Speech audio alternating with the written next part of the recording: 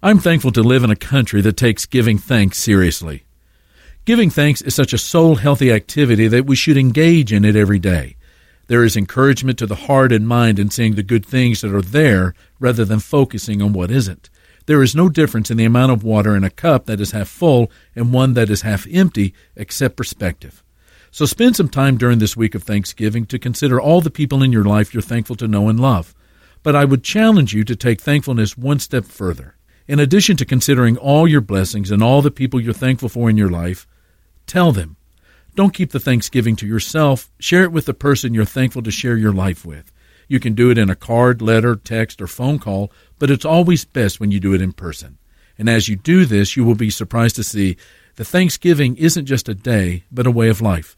This is Mark Absher, the MacArthur Park Church of Christ. Visit our church online at macarthurchurch.org. The MacArthur Park Church of Christ, connecting God and people.